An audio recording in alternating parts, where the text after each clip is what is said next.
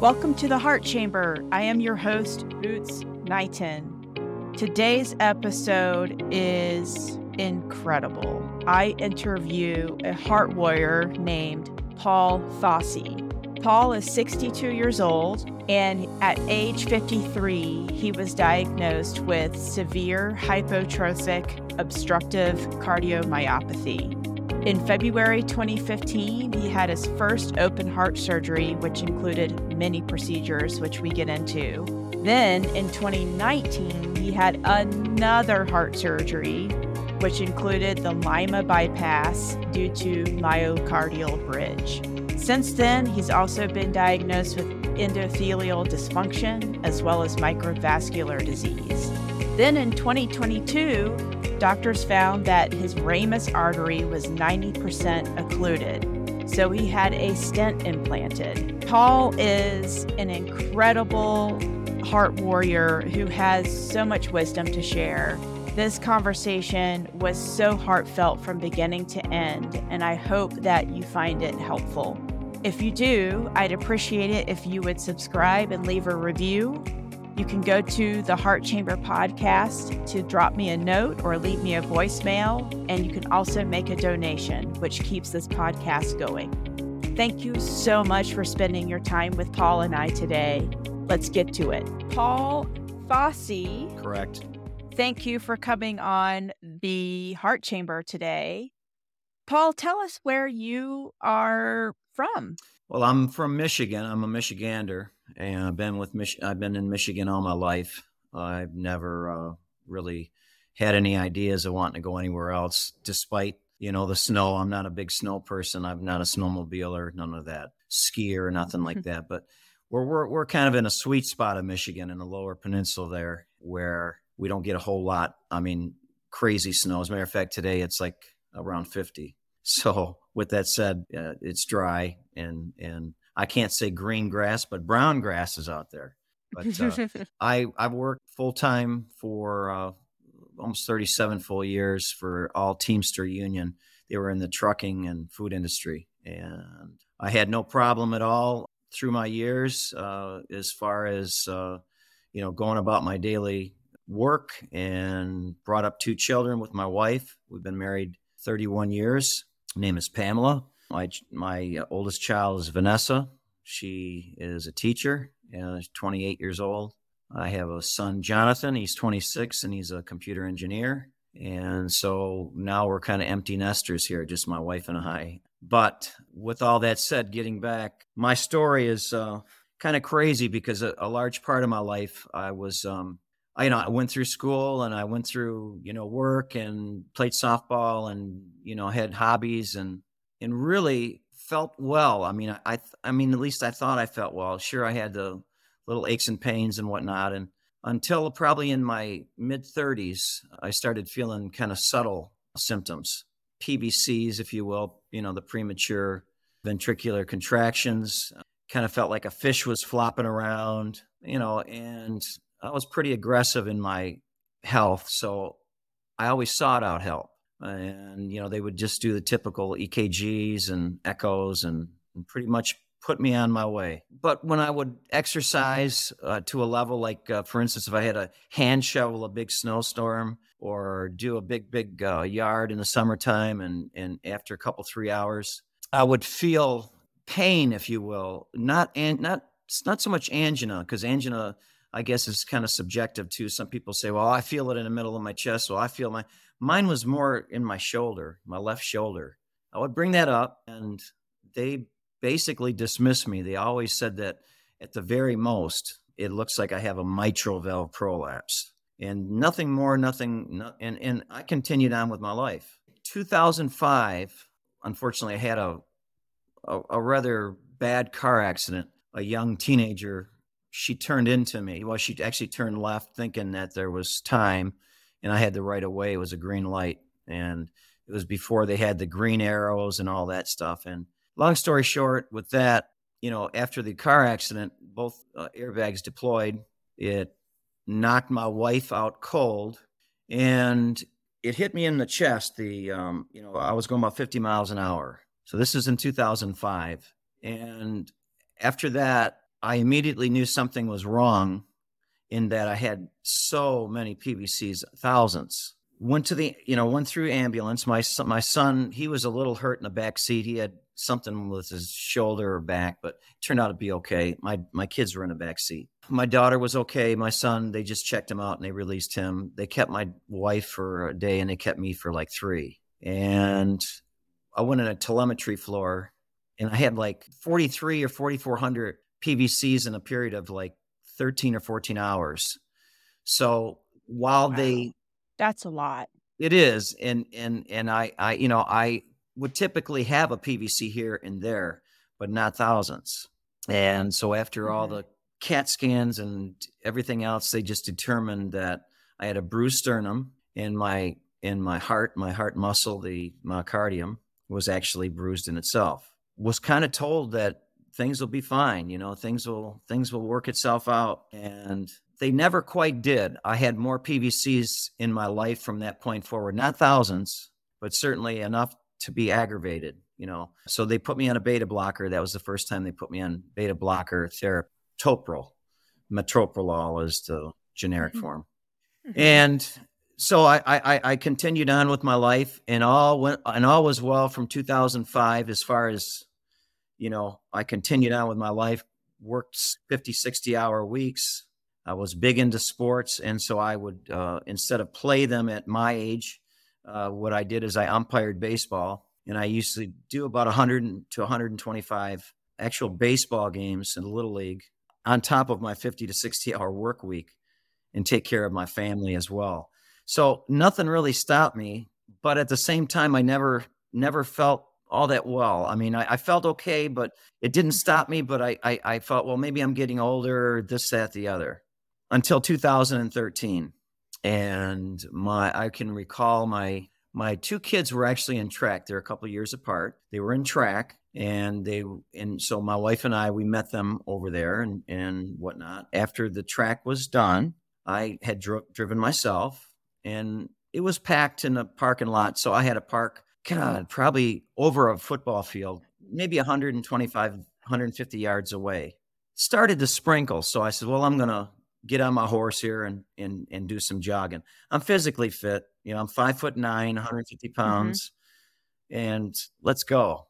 So I ran, or I can't call it a jog, but I ran to my car.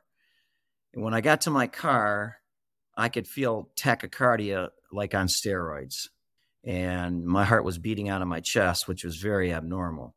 So I took my own pulse. My wife's a nurse, by the way, 33 years nurse. Okay. So I took my own pulse. And while it was regular, it was also 180 beats per minute. And I immediately called my wife. I said, hey, something's wrong. It's now been 5 minutes and I'm in some kind of a regular rhythm, something. And I don't know what exactly is going on. So she says, are you driving? I said, well, unfortunately I am. I'm going home, but do you feel lightheaded, this, that? And I said, no, I just know something's really off. So she says, okay, hurry up and get home. Got home. And then she took me to the hospital. I was in atrial fibrillation, and the atrial fibrillation, they couldn't figure out why I was in atrial fibrillation. Now, this is a local hospital, and you think the first thing they would do is at least an echo. They didn't do an echo. They didn't do nothing. I was admitted just overnight for that, and they were going to shock my heart because, it had been 17, almost 18 hours of 170, 180. And they said, you can't go any longer. So they were getting the room ready for the shock, the, defibrillator. About 10, 15 minutes prior, because they were giving me an IV cardazyme, I felt the conversion on my own. So I converted back to sinus rhythm, and I felt great. As soon as the nurse came in, I said, I already know what you're going to tell me, because my heart feels like it's like the old 1960, 70 engines where your RPMs was way up and you kicked it down, and I could feel my heart settle down. So they said, well, you're going to be okay, and just stay in your Toprol. I then declined from 2013 until my first open heart surgery, which took place February the 18th, 2015. So you're talking spring of 13 to almost spring of 15, 2 years. I very much declined. And my symptoms were getting worse, out of breath, chest pain, syncope. So I felt like I wanted to pass out. As a matter of fact, twice I did, and many, many, many times close to it. So all they did is up my Toprol that I was taking. They put me from 100 to 200 milligrams of Toprol. All the while now they said, well, let's just take a look at your heart through an echo. Then they did a stress echo. They said, well, they see a little bit of hypertrophy, which is thickening on the left side, but nothing to be crazy about. So Paranoid Paul said, and hey, what if this medication doesn't work? Because they were going to up me up from 100 to 200. And he says, well, there's always surgery. But he never told me. And I guess I wasn't as curious as I thought, because I never asked him, well, what do you mean left ventricular hypertrophy? What does that all equate to?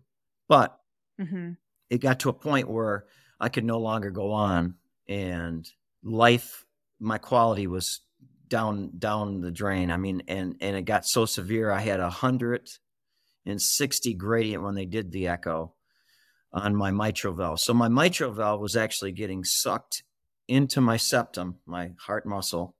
And that's what HOCM does, hypertrophic obstructive cardiomyopathy I was diagnosed with. And the HOCM was so severe that they had to reconstruct my entire mitral valve, the A1, A2, A3 leaflets. They had to shorten them, and they had to work on my aortic valve. My aortic valve was out of whack. And then they had to, what happens is on the exterior part of your heart, it looks normal. It doesn't look enlarged. But interior with hypertrophic cardiomyopathy, in my case, the obstruction, hence the letter O, it thickens so much inside, like muscular, that the blood can't get out through the aortic valve to perfuse into your organs. So hence the syncope and passing out. And then the next step is cardiac arrest. And often, I can't say often, but I can say in some cases for sure that your first symptom is sudden cardiac arrest. And so you're dead. So it was a lot to swallow. They told me I have no options. I have to go through the full sternotomy, and they can't do it here. Well, they thought about doing it here at this local hospital, but they had only done like 2 or 3 of them. So I did a little research. Oh, that's not enough. No, not by any stretch of the imagination. I did a little research on my own, and obviously Cleveland Clinic, #1 in all heart things throughout the United States, and has been for almost 3 decades. So I told my cardiologist, I'm going to go to Cleveland Clinic. And he seemed a little taken back, like, you're too serious. You're AMA, you're going against medical authority. So I had to sign like a form, basically to keep him off the hook just in case something was to happen. He said, you're critical. You need surgery today. You don't even need it not tomorrow. You need it right now. And I mean, it just all went so fast. Every day I just kept going downhill, downhill, downhill. So they did this big operation. They fixed, like I said, my mitral valve, my aortic valve. They did a thing called the Maze procedure, Boots, where they put intentional incisions into the heart myocardium muscle in an effort to stave off or stop altogether any irregular rhythms that would surface, such as not just atrial fibrillation, but ventricular tachycardia, God forbid, ventricular flutter, this, that, and the other, anything sinister. So they did that. They took my cardiac appendage out. They put a titanium clip in. They did a whole array of things to my heart. Huge operation. Deemed it a success. Again, I was good as far as healthy-wise everywhere else except my heart. So good going in. I did the spirometer, incentive spirometer with the lungs, and I did all that. And my wife made sure that I took care of that, keep my lungs strong, no pneumonia, didn't have any really complications. And about 2 years after that, I never really felt great. Well, hold on one second. Hold on one second. I want to go back a little bit. This is incredible. So how long, because I think this is really important. I've been in all the other conversations I've had on this podcast so far, the resounding theme that's tying it all together between all the different heart warriors I'm talking to and the caregivers that have helped me heal that I also Sure. interview. The term advocacy keeps coming up over and over again. And I have not spoken with a single person, well, maybe one, where it was kind of a seamless chain of events that got to that person to the other side of surgery. So you're telling me that your local cardiologist made you sign, like they were like, we want you in the OR like right Hmm. now. And you're like, I need to go to Cleveland Clinic. Like that's a really important window because I want to hear about how did you initiate Cleveland Clinic Sure. relationship and the time frame it took to get from doctor who made you sign the AMA to you getting on the OR table at the Cleveland Clinic. Really, it was a matter of hours on that same day, February the 9th of 2015. I had the appointment. And when I signed that to release him of any possible, wrongdoing or, hey, he released me, so he's going to be sued against medical authority, I just picked up the phone and I called Cleveland Clinic. And I told them what I'm basically telling you, that I have 160 gradient on my mitral valve. Zero to 10 is normal, just for the sake of the list. Okay, yeah, I was like, what For is the the list, for the normal? listeners out there, 0 to 10 is normal, Mhm, and I was 160. mhm. So I was critical, not just severe. I mean, it was life or death, and that's how Cleveland Clinic told me. But when I called them up, they said, well, we have to have obviously some verification. I said, not a problem. I'll have them fax it over from my hospital. I won't mention where, but here in Michigan, I'll have them fax it over, and let me call them up, and we'll do that right now. Well, they had my phone number, of course, and I called Beaumont, and they said, we'll do that. We're doing it as we speak. Less than 15 minutes passed, and they said, you need to come in through the ER now. How far away are you? And I said, well, I'm like 250 miles away. I'm in Michigan, and of course, y'all are in Cleveland. And they said the same thing. They agreed that you need a myectomy, which is the surgical everything what I talked about, thinning out of my heart. They had to go in through the aortic valve. But backing up, they said come in now, or they shouldn't have given me a choice.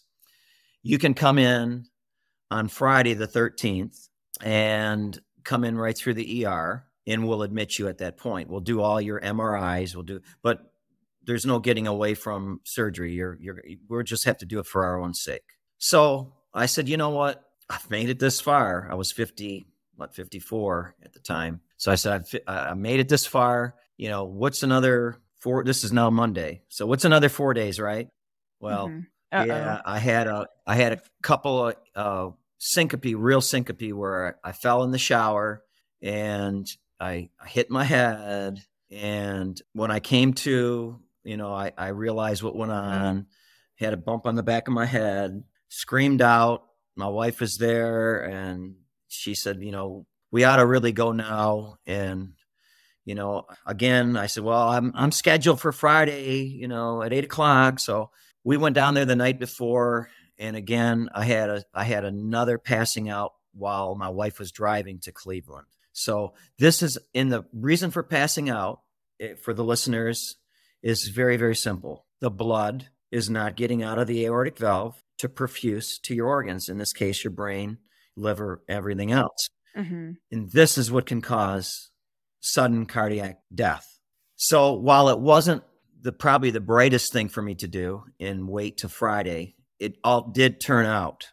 I went in on Friday the morning, and they immediately took me in and did the MRI. They did a CAT scan, and they said, you're very, very critical. And I says, what's my options? And they said, you have none. If you do not get it, our estimation, and we're not God, I'll never forget them saying this, we're not God, but we would think in a week to maybe 2 weeks left of life. And if I get the surgery, can I look for prognosis? And they says, well, we're a high volume center, so you pick the right hospital. We do them often, and more than likely you can get your life back. Well, of course, I couldn't wait for the open heart. But that's just it. This is Friday the 13th. The cardiothoracic surgeon was away on vacation that does this. He specializes in it. And I'm going to mention his name, Dr. Nicholas Madera.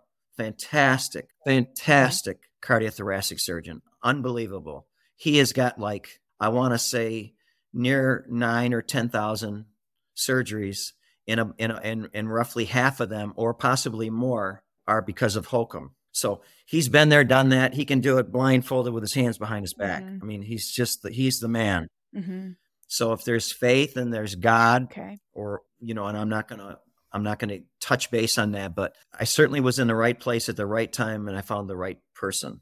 Had I gone here to a low volume center, things would have been much, much worse, because it's so intricate. Remember, they're thinning out your inside of your heart besides doing the valves. So it's it was a big overhaul of my heart. So, but he was on vacation. So what happened? So he came back finally. They said, we have a standby cardiothoracic surgeon who has done a few of them, but we really want Dr. Nicholas Madera. So we are going to up your Topril from 200 milligrams to 400 milligrams. Remember, you're in the hospital, so you're going to be watched. And so I was in ICU the whole time. And he finally...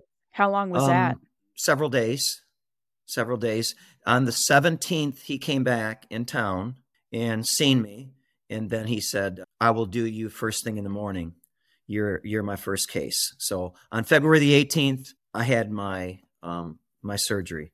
It was Ash Wednesday. So I went from Friday the 13th and to Ash Wednesday. And speaking of Friday the 13th, and I'll just add this little thing here. Both my grandfathers, both my maternal grandfather and paternal grandfather, passed on Friday the 13th, different years. So Friday the 13th wasn't something that I was looking forward to in the first place, but here I was, Friday the 13th.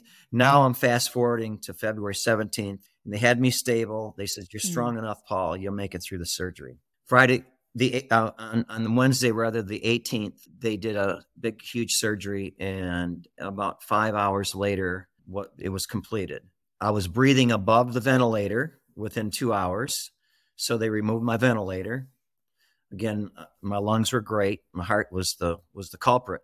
After the ventilator was removed, then they soon removed my chest tubes, and I stayed there a total of 12 days, because remember, I had to wait several days for the cardiothoracic surgeon to do that surgery. Again, thousands of them under his belt. And, I'm glad I waited. I'm glad they had me wait that long, despite the danger of cardiac arrest, because I got the best of the best. However, the next big part was, he said, you're going to feel like you're 18. This is my cardiologist at Cleveland, Dr. Patrick Collier. Awesome man, awesome cardiologist. I mean, fantastic. Well, I never felt 18. I didn't feel 20. I felt like I was 70. And I couldn't run anymore. I had to give up baseball. I couldn't work. It was more physical. So I went on disability. I had already worked 37 years. So, I'm sorry. Well, I just wanted to ask, did you, before we get to that next piece, did you do cardiac rehab? Sure, did it all. Change anything about your life? Okay, and it didn't help. No, the surgery saved my life, and the gradients returned back to normal. I was like That's 3 or 4 on the gradient scale. 0 to 10 again is normal. So all that went good. I had no infections in the sternum, nothing like that. I really wasn't short of breath anymore, and I did not have syncope. So all looked great from their standpoint. But for me, and we're our best advocate, we know our bodies better than any doctors, better than anybody.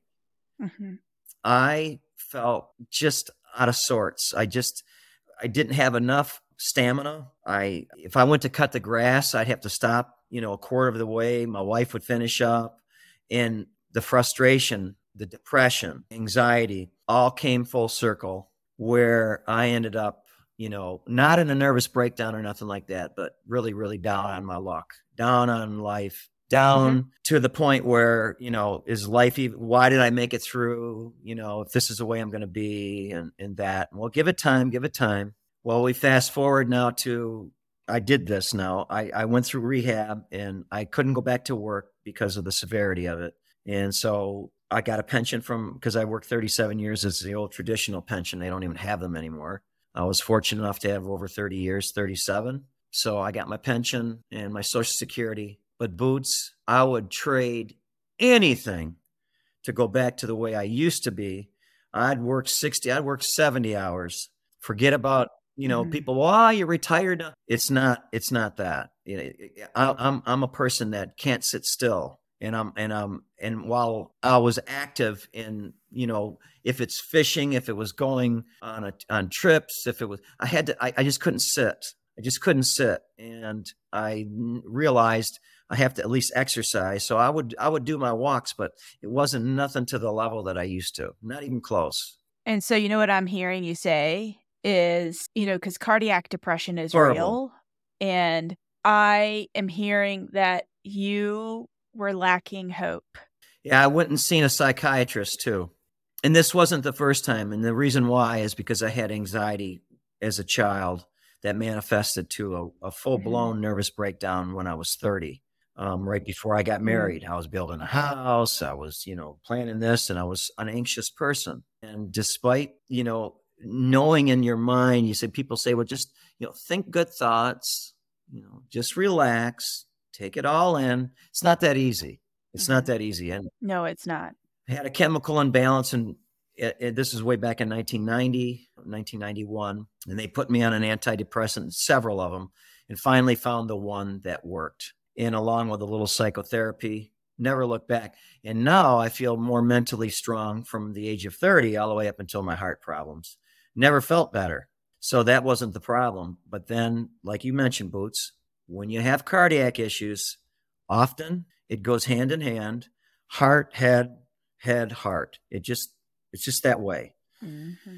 I started having crying episodes and things of that nature. So I went and seen another, this time, same thing, psychiatrist.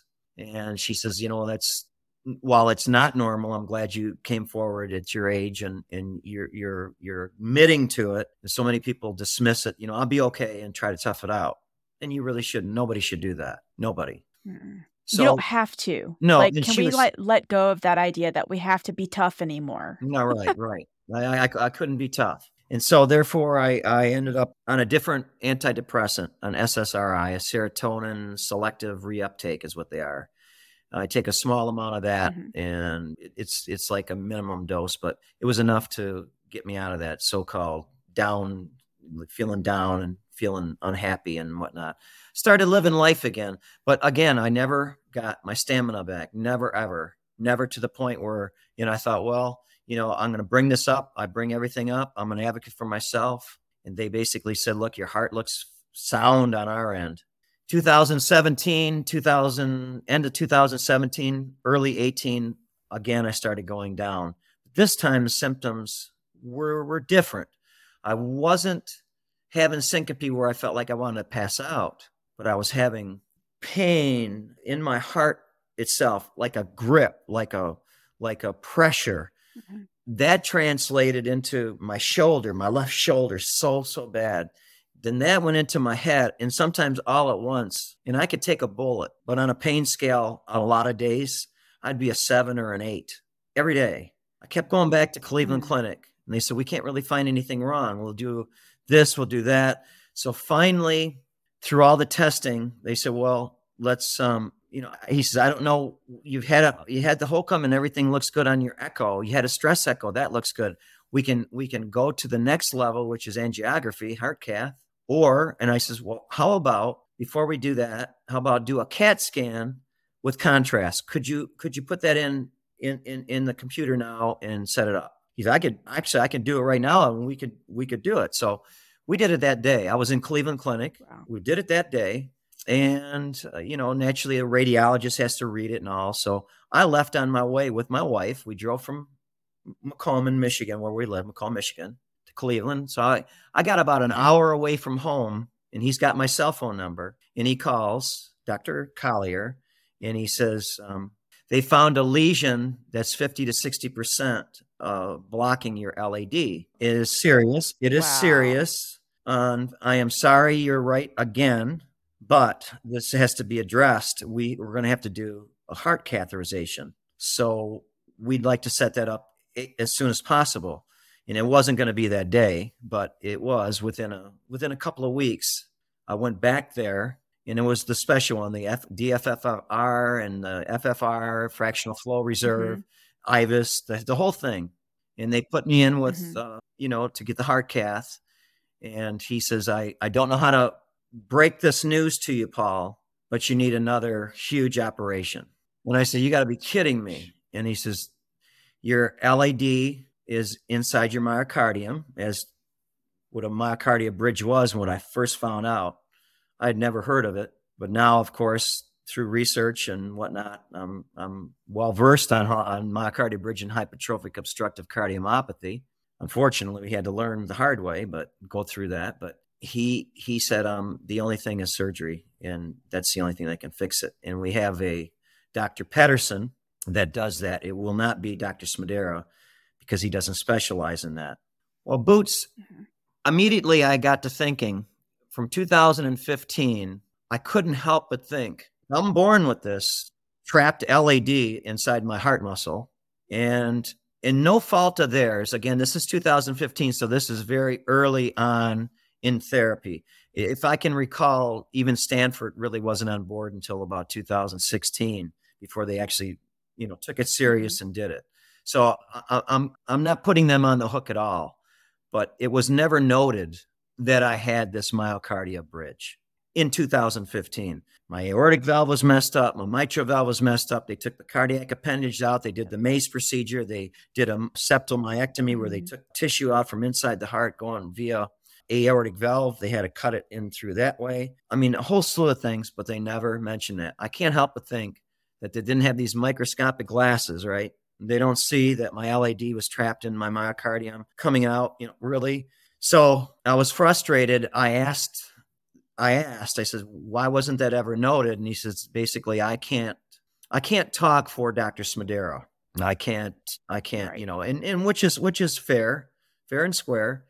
But I was frustrated because, and scared, because a reoperation means, yourself, they're going to go back into this, and it's not the little going in between the ribs or where they can do it, through your groin. No, it was take all my hardware out, and I had the big long sternotomy thing, huge, 8 inches or so. I don't know, big one. They had to take all that out, and it becomes very vascular. That's what they told me. It becomes very dangerous.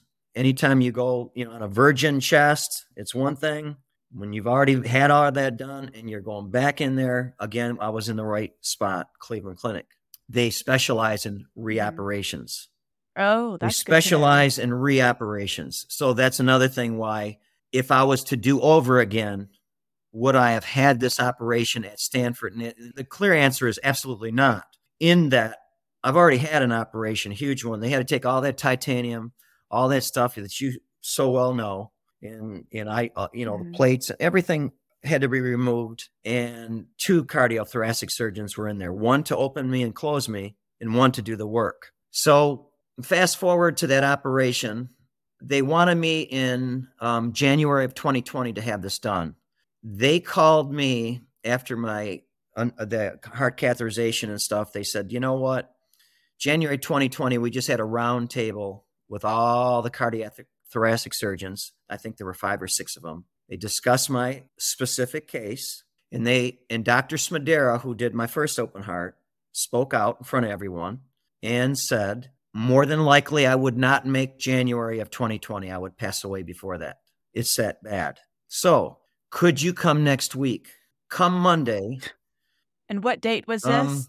This was September. Let me see. I had my surgery October 2nd. I had to get registered October the 1st of 2019. And so this is probably like September 27th, 28th of the week before. Can you come next week? I said, sure. And come on Monday. And again, I'm not feeling well at all. I had the worst symptoms, but different symptoms that, again, it wasn't about passing out or nothing like that. It was just the pressure on my heart. It felt like hardest grip on my heart, and that I wasn't going to make it. I could feel death. I felt death on the first one. After the operation, I didn't. well, I could feel death now. I know it was going to happen unless I get this operation. So sure enough, the PA, the physician assistant for Dr. Smadera, personally called me from Cleveland. I said, my insurance is through my wife, and that all has to be worked out. And God bless Cleveland Clinic. They told me, do not worry about monetary. Do not worry about if your insurance is going to pay, or they're going to fight it, or you could have gone to another hospital. We'll take care of that. Even if we don't get compensated, we need to do the surgery. So I said, thank you so much. God bless you. That's incredible. Like, Never, what hospital will does do that now? Unbelievable. Yeah. That is something that's why I talk so highly of Cleveland Clinic. They've been fantastic.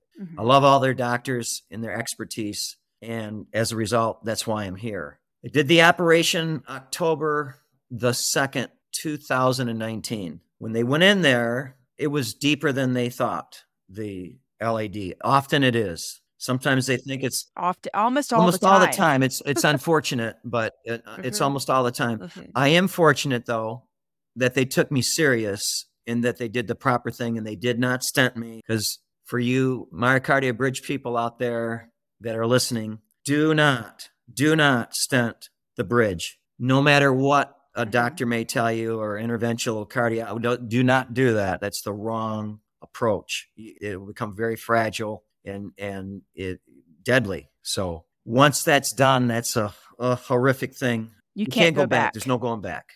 So thankfully they were aware of all this and they took me serious. The depth of it, they were vague. They just said was very deep on the OR report, but it was 3.5 centimeters long.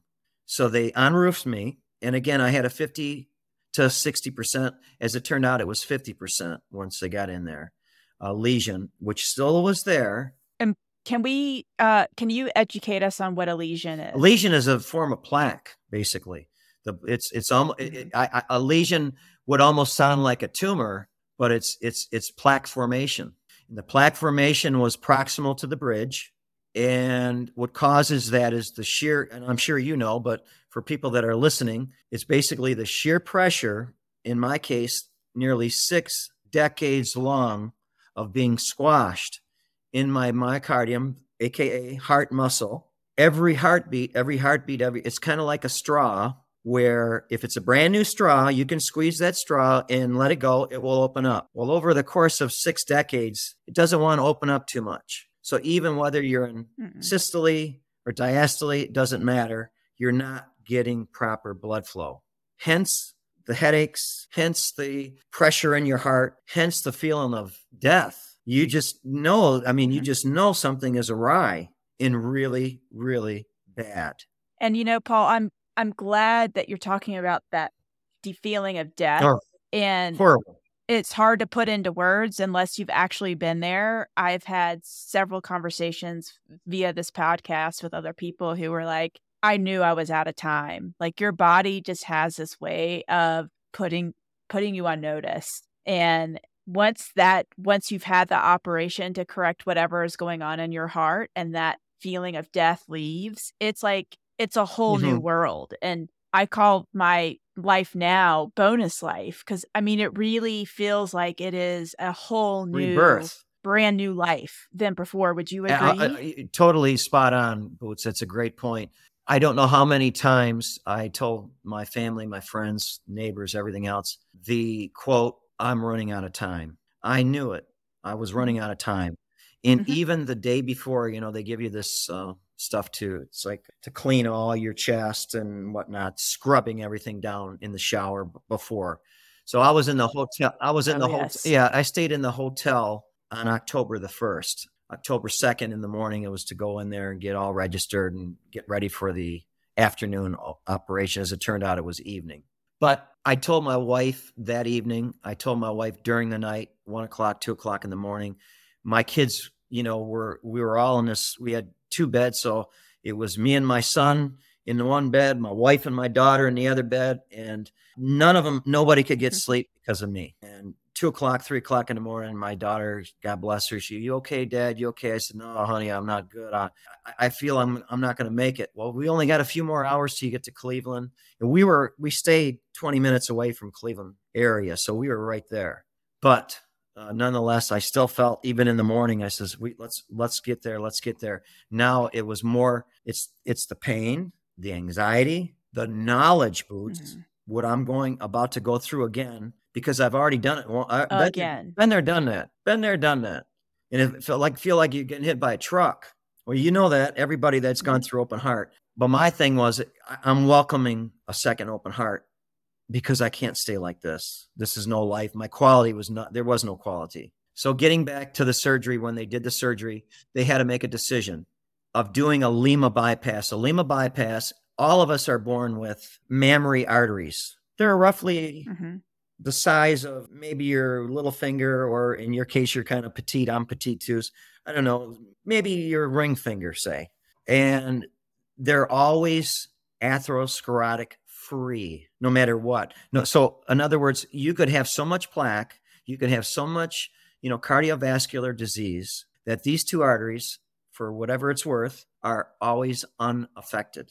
They are perfect. So their idea was, which was, his call. B and I already had, again, the lesion is the plaque, and it was proximal to the bridge. We talked about that. The pressure of for almost 6 decades, 58 at the time, pushing that blood through, the platelets stick, and then the plaque sticks to the walls in 9 out of 10 myocardial bridge patients. In about 10%, 1 out of 10, it will be distal, which is on the other side of the bridge. But 9 out of 10 cases, and Rob, I know you're listening, I know this is correct, 90% of the time it's proximal to the bridge, and that's where my plaque was. No plaque anywhere else. However, this plaque was in 2015 only 20%.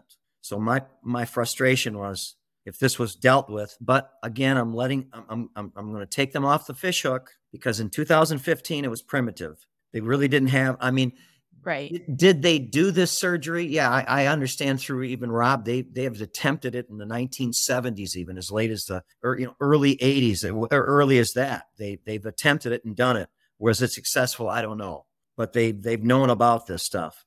But to actually have a procedure that was, as safe as can be, that they felt comfortable with. It wasn't until the end of probably 2016. So this is prior. Again, I'm in 2015. So they let it alone, and they didn't address it. I guess leave a sleeping dog lie.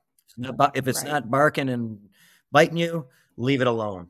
Well, and that's typically how the medical field rolls. Unfortunately. Because it's like, why? Because there's just so much trauma to the body. But unfortunately for you, it was 2 times. They took the bypass. They took the left anterior mammary artery, aka Lima.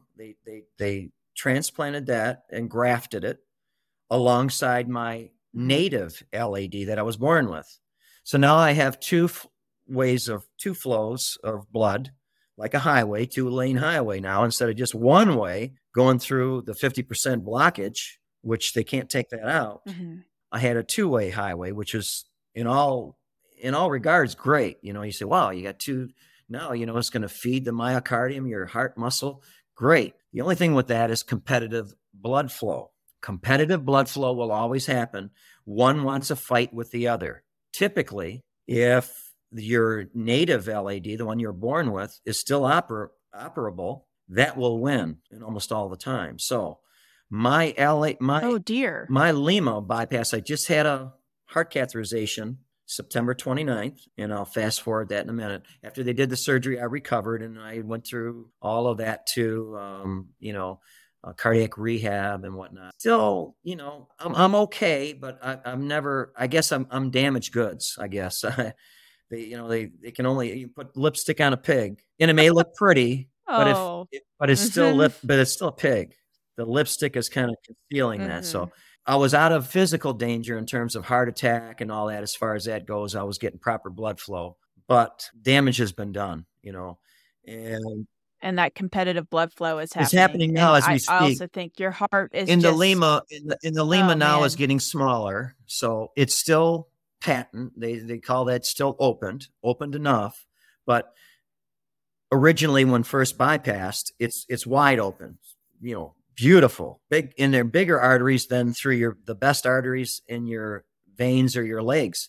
I mean, this is a mammary artery is not a vein. So they're big. Well, Mm-hmm. now it's getting atrophied because, again, the competitive blood flow. So my LAD is taking in blood and nourishing my heart, as well as the lima, but the lima is getting narrower and narrower. And they noted that on my last heart cath, which now I'm going to go a little bit further on. There's so much to talk about, but they wanted me to have, because I still had symptoms, not to the degree of what I was before my operation, because I'm leaps and bounds better, but I still have issues of spasms, endothelial dysfunction, microvascular disease, and I'm still on diltiazem. I take that for spasms, and I still feel I feel okay to go out to eat once in a while, jump in a car, go to the store, but I often still have symptoms. So they said, let's do a heart cath. So they did a heart cath, and they says, I'm going to put you with the guru of angiography, again, always at Cleveland, because I can't really go anywhere else. And I went with him, and he was in there just shy of 2 hours, which is a long time for heart cath, and looking for everything. Well, sure as can be. They found a little nugget of gold in the ocean, if you will. There was elusive to the naked eye, even in surgery, was the ramus artery, which is a branch off from your LAD, and that feeds the back of your heart. That LAD was bypassed and all, but was overlooked. The ramus, all was good. That was in the back of the heart. That was 90% occluded. 90% occluded. So they said, we found your problem. We will go ahead and proceed with the stent now. This is September 29th, 2022. So 5 months ago. We found your problem. We believe this is the reason why, you're feeling so awful. And they put the stent in. I'm on Plavix now for 1 year. While it's helped, I still have endothelial dysfunction. No getting out of that. I still get spasms. At times I take nitro sublingual, but it doesn't really help much. I call it the poison pill, because all it'll do is kind of give me headaches and that. So I tend to try to stay away from it unless I feel like there's no other straw to grab, and then I'll go ahead and take one, but I don't take it often. But the endothelial dysfunction, according to Dr. Gabriel, and I've seen her now because she is, head of myocardial bridge at the Cleveland Clinic, and seeing her in person, fantastic expert on all things myocardial bridge. And she basically said how much it will heal. Naturally, it won't heal if it was not unroofed. So Rob's, right. what Rob professes is 100%. People say, well, I'll take medicine and stuff. Yeah, I mean, it might buy you 6 months, a year. You may feel a little, but it will definitely get worse, and you will eventually go downhill unless you get unroofed. And once you get unroofed, you have to get all unroofed, because if any branches are still left in there, you're still back in the same boat. So I had a fantastic surgeon, both of them, Dr. Pedersen, that did it. And they assured me, even when I had my last angiography, my heart cath, that all looked well. I mean, there was nothing caught in my myocardium. That was good. Everything on top of the heart muscle where it belongs and all that. But, it is what it is. It took a beating. That's what it did. It took a beating. Mm-hmm. And the endothelium cells that line the artery can heal, but like Dr. Gabriel said, to what extent, we still don't know. There's insufficient data, and it's just, it could heal 25%, 50%, 75%. We really don't know, or you may not get any better than you are now. We just don't know. It does usually take time. In 1 year, 2 years, 3 years isn't even sometimes sufficient. So for right. people that had the surgery, Boots, that are saying, Paul, I can kind of relate this. I still don't feel on top of my game. I guess there's some hope that, time is on our side now that we're unroofed. And it turned 3. It was 3 years, October 2nd, when I had the operation for my second open heart. So I'm going on 4. Mm-hmm.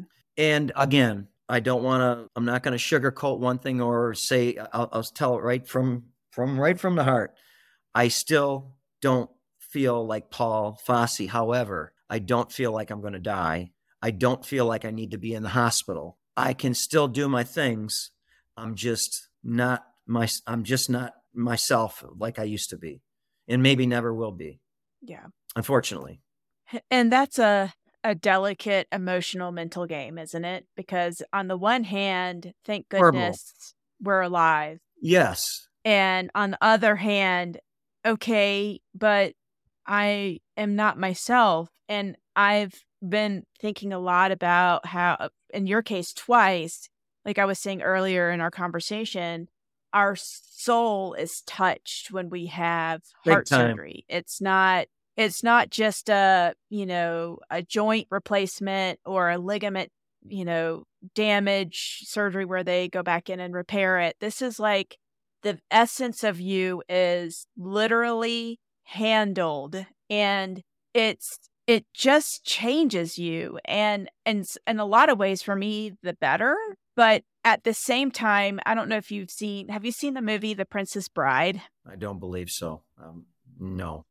It's a great Okay. movie, and for those who have seen it, this is the scene I use often, and I'll do my best to explain it to you, Paul, so you can Sure. understand. So it's such a great like family movie and such a feel-good movie to watch.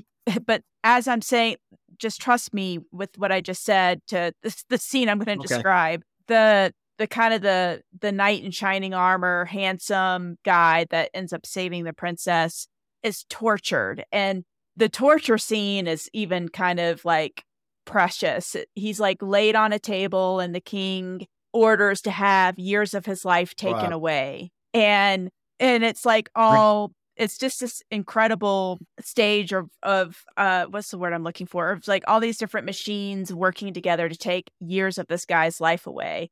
You see why you And relate. ultimately, yeah, and ultimately he goes and sees this wizard that's played by Billy Crystal, and it's hilarious. He gets his years given Definitely back to watch it. him, but yeah, but I feel like, yay, I'm alive, yet I really feel like years of my life were taken away because like our myocardium was cut into, our heart was cut into, and in your case twice, right? And it's hard to walk around with like this dualistic thinking of I'm so grateful, But at the same time, and how much time do I have left? I just don't want to suffer. I'm okay with, obviously, I've been told this too, well, we're all going to die. I get it, but we're high risk. I mean, and I'm still young. I'll be honest. I shouldn't preface with that because every time you say, I got to be honest, like you're almost dishonest. I'm not, but I want to preface it with, if it wasn't, and if's a big word, if the dog wouldn't have stopped, he would go to the bathroom, he would have caught the rabbit, right? If's a big word. But if it wasn't for my heart, I'd feel like I was 30 years old. No problems with my knees or feet or back or hips or shoulder joints or nothing. And I still think like a young person. I still act like a young person, which throws everybody off the game that Paul must be fine. Even to this day, it's not like I have to constantly prove because they know my history, but all must be well now because he speaks fine. Gosh, he's so agile, and he's thin and slim and he could still do that. It's not about, we're our best advocate. Again, as I mentioned earlier in the conversation, this podcast, we are our best advocate. We know what we feel like. And now but it took all these horrific things to happen to me. Not one doctor ever looks at me and says, oh, it's anxiety. Oh, don't worry about it. It's just something that, it's no big deal. Now it's, oh my God, what do you think? We want to do this test? So they're on board, but it's like, God, it was so much to take in and to tell them how I felt until I was taken serious. And that's another thing I want to touch base on. This myocardial bridge is one that just, the doctors just don't get it. The cardiologists, the overwhelming majority do not understand. And maybe in med school, they know about it, but they don't study it enough because the vast majority of them can be benign, but there's a subgroup that they're malignant. Yours, mine, Rob's, Perry's. I just can't understand why in 2023, now that we have, so many, almost 2,000 members here, that these cardiologists don't realize, hey, this is a real thing. This can't be taken lightly. And again, while we may be in the minority, without someone actually coming forward and accepting what we're saying and have an operation, we would be dead. I mean, it's so frustrating. I just wish more and more would be believers. But my former cardiologist, who I, of course, fired after my second open heart, the myocardial bridge operation, I had to see one here at my hometown a week after Cleveland Clinic. They said, you can come all the way to Cleveland or you can see your own one here. So I went to the hospital, and again, I'm not going to mention his name, nor will I mention the hospital, but the very first thing he did, and my wife was in there with me, waiting for him to come knocked on the door, and the first thing he said was, "Paul, one open heart wasn't enough for you, huh?" I said, "What are you talking about?" And he says, "Well, myocardial bridges are benign. I don't know what went on with you." I says, "You are so, so wrong. I am so disappointed and that you feel that way." And I basically should have called him, that you're so egotistical that you won't look into the medical books and see us real cases. But, he already had 25 years under his belt as a cardiologist. So, he always dismissed it. There was no telling him. Yeah, and I'm telling him this. I said, I obviously they didn't open. I did tell him this. Obviously, they didn't open me up just for the sake of, what? I think this is a good time. Let's give him a second open heart surgery and let's go for it. My LAD was trapped so much, being compressed so much. I had this 50% plaque lesion, if you will, and all of that due to the myocardial bridge severity. So without the operation, I'm sorry you feel like that. And I said, with that said, I feel we can't go on any further. I then got up and I left, Good for you. Did he follow up or try to stop He didn't know. He basically was kind of shocked in that, I just, because I knew that we couldn't go any further. He was in total disbelief. I wasn't going to try to prove it to him. I mean, duh, I had an operation. Obviously he's smart, but what made him so dismissal, like, no, it can't be that. They're always benign. No, they're not. No, they're not. No, they're not.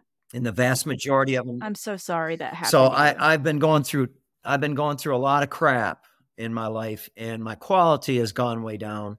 I'm happy to be alive. I'm not happy with feeling the way I still feel, but again, it is better than I was before the operations, plural, before operation one. And certainly if I didn't have the myocardial bridge surgery on roofing.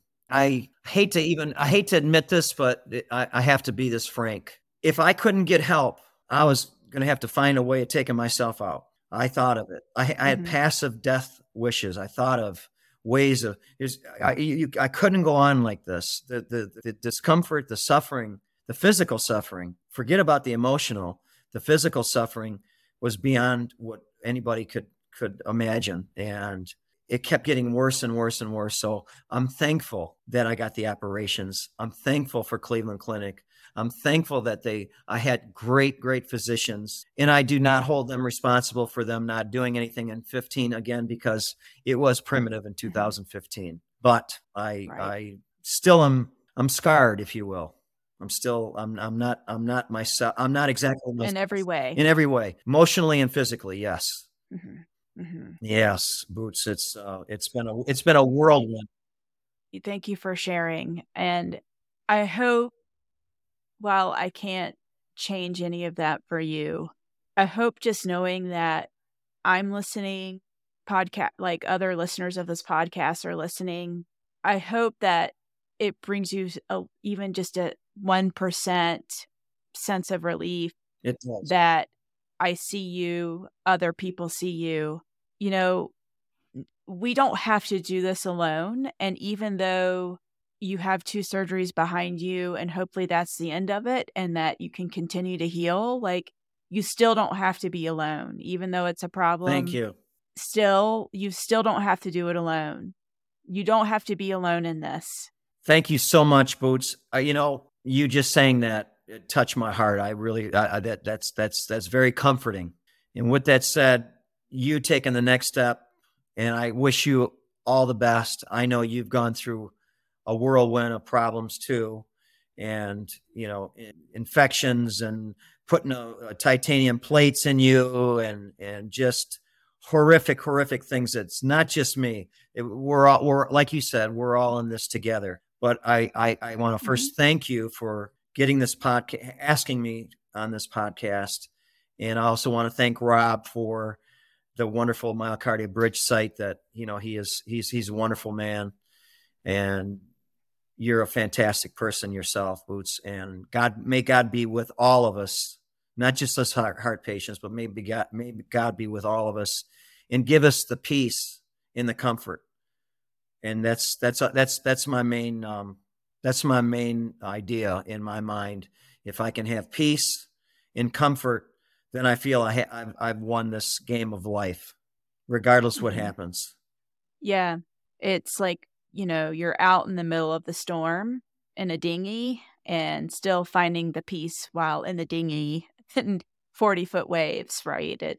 And you don't have a choice. It's like, well, I'm out in the middle of the storm in a dinghy, so I can choose my attitude about it. Yes. And I just want to validate that too. And sometimes we need to just sit in our yucky feelings because we need to allow those to move through. So I think I'm hearing a lot of grief, and that is normal and natural.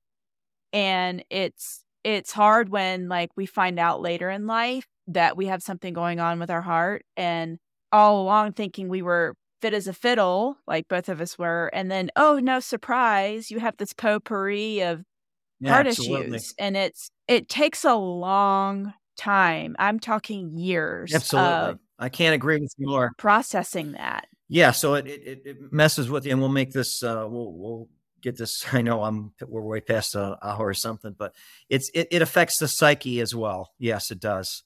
And I try my darndest to do and be Paul. I try for it not to define me. But it's a work in progress, and it's a constant work in progress, because my symptoms, although they're not as devastating, they are enough to throw me off my game if I let it. And sometimes if I'm in a dark area, it can win, and I don't want it to win. So I got to muscle it.